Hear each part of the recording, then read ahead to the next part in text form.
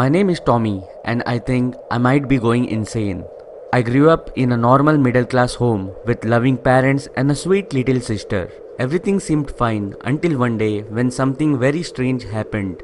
I came home from school, and when I walked into the living room, I saw something that disturbed me. My mother and father were sitting on the couch, smiling and staring at the TV. The weird thing was that the TV wasn't on.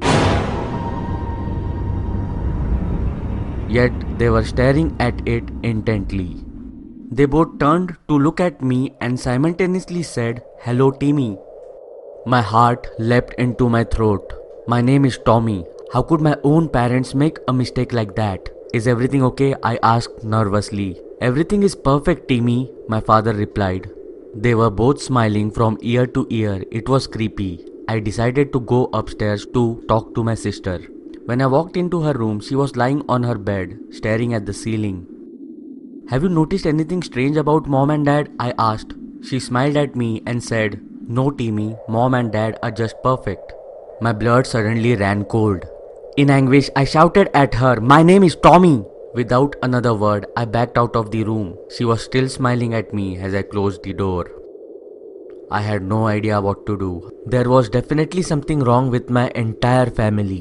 I went into my bedroom and tried to think. I heard my father coming up the stairs. He went into his bedroom and closed the door. I decided to spy on him. So I went into the hallway and peeked through the keyhole. What I saw terrified me.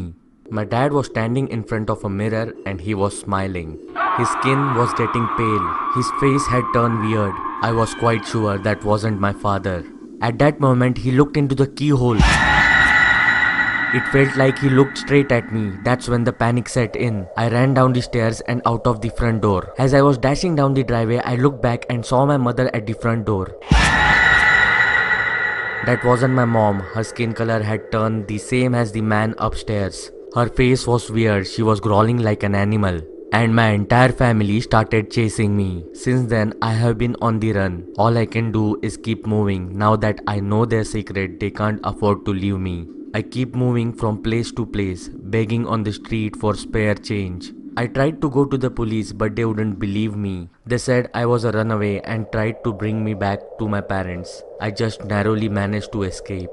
I tried to go to the media, but every reporter I spoke just laughed in my face.